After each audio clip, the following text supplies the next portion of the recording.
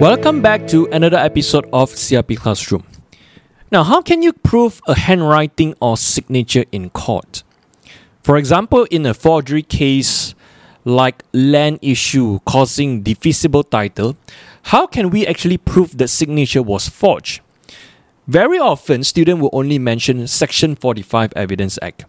Section 45 Evidence Act says when the court has to identify the genuineness of handwriting or finger impressions, the opinions of experts in identifying handwriting is of relevance.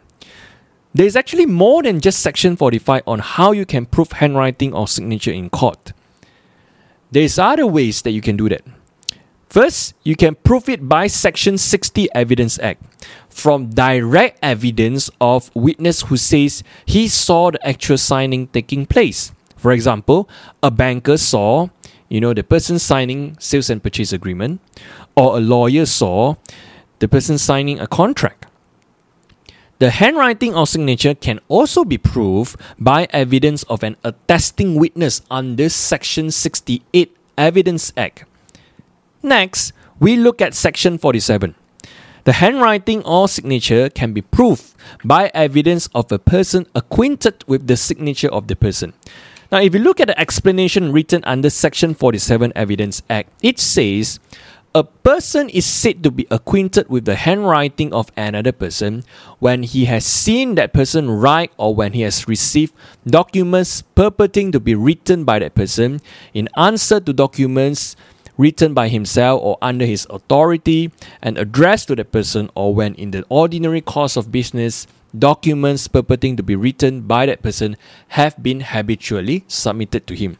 Now, I've just read the whole explanation given under Section 47. You may have a look at Section 47, what does it mean to be when it said acquainted. And lastly, the handwriting or signature can be proved by comparison. The judge or court may just compare the writing or signature with other documents without the need of help from expert.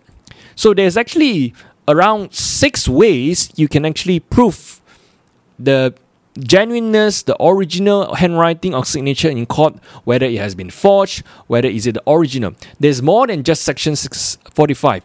So if there is a question in an exam that asks you about this, make sure you don't miss out on all these points. Make sure you don't miss out on these facts whereby you can get marks. Hopefully it helps, and I'll see you in the next episode.